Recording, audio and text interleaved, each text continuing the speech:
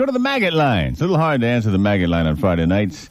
432-1101. There's so much happening, so much shrieking. I got a jumble of tapes here. I'm trying to, keep ahead of myself. But let's snatch up that thing. What do you say? Hello, habo. Oh. Hi. Please.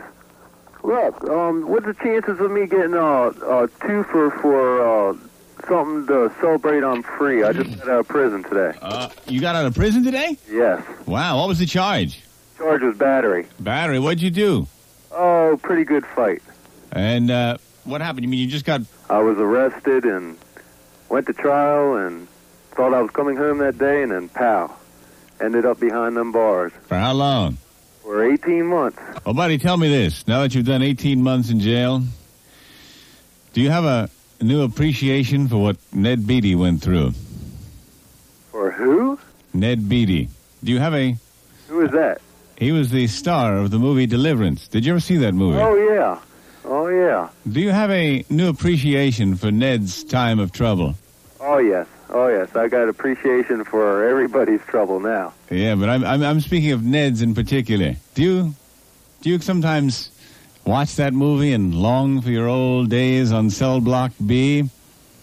On Cell Block 1. Cell Block 1, that's where it happened, huh? That's where it all happened. Oh, yeah, recreation time. The guards were playing cards at Checkers. It got quiet, and suddenly you were surrounded by a sea of smiling faces saying, "The time has come, honky."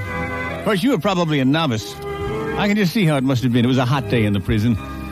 Everybody was sitting around gambling for cigarettes, and there you were, looking through the TV guide in the rec room saying, "Wow, look at this, Star Trek on. A couple times a day, this is not too bad, being here." You sit there talking to an old sympathetic con. Do you believe it? I got in a fight in a bar that gave me 9 years in jail. Unbelievable. That is unbelievable, man. And he's kind of like your friend, but you don't realize it. There's a bunch of guys pointing at you that start to circle you. Yep. That's bad, yeah. Yeah, they're looking at you. That's sure not bad, that, bro. They're looking at you and licking their lips. You all been to that one, bro. That's what we need to do all the way through the song, man. That's it. You think that's they're just friendly. Now, that's what's happening. Okay, that's going to be the thing. That's going to wipe out the moonwalking, though. Yeah, before you know it, big hands. Big hands grab you and your head is slammed down on the table. You scream, "Due process! I'm entitled to due process!" One grizzled old con looks at you and says, "Out here, due process is a bullet." And so, one con, having himself been so greeted upon his arrival, turns away and says to his buddy, "This is awful. This is just awful." Brother, I tell you, brother man, what you got there is awful. Know what? We got a thing. You know what? You do a series of these things. And they probably will, without considering the man's agony. That's bad, man. It is bad. That is bad. If you've ever been there. You ain't never done on a record before. Well, not 50. That's bad, brother. Awful. That is bad. Believe me. I believe it. Believe me. Believe me, that's bad. I believe it. Well, stop it. Look, you're banging his head on the floor for crying out loud. We're going to straighten out the kinks. Well, at least get it right. This is too hideous.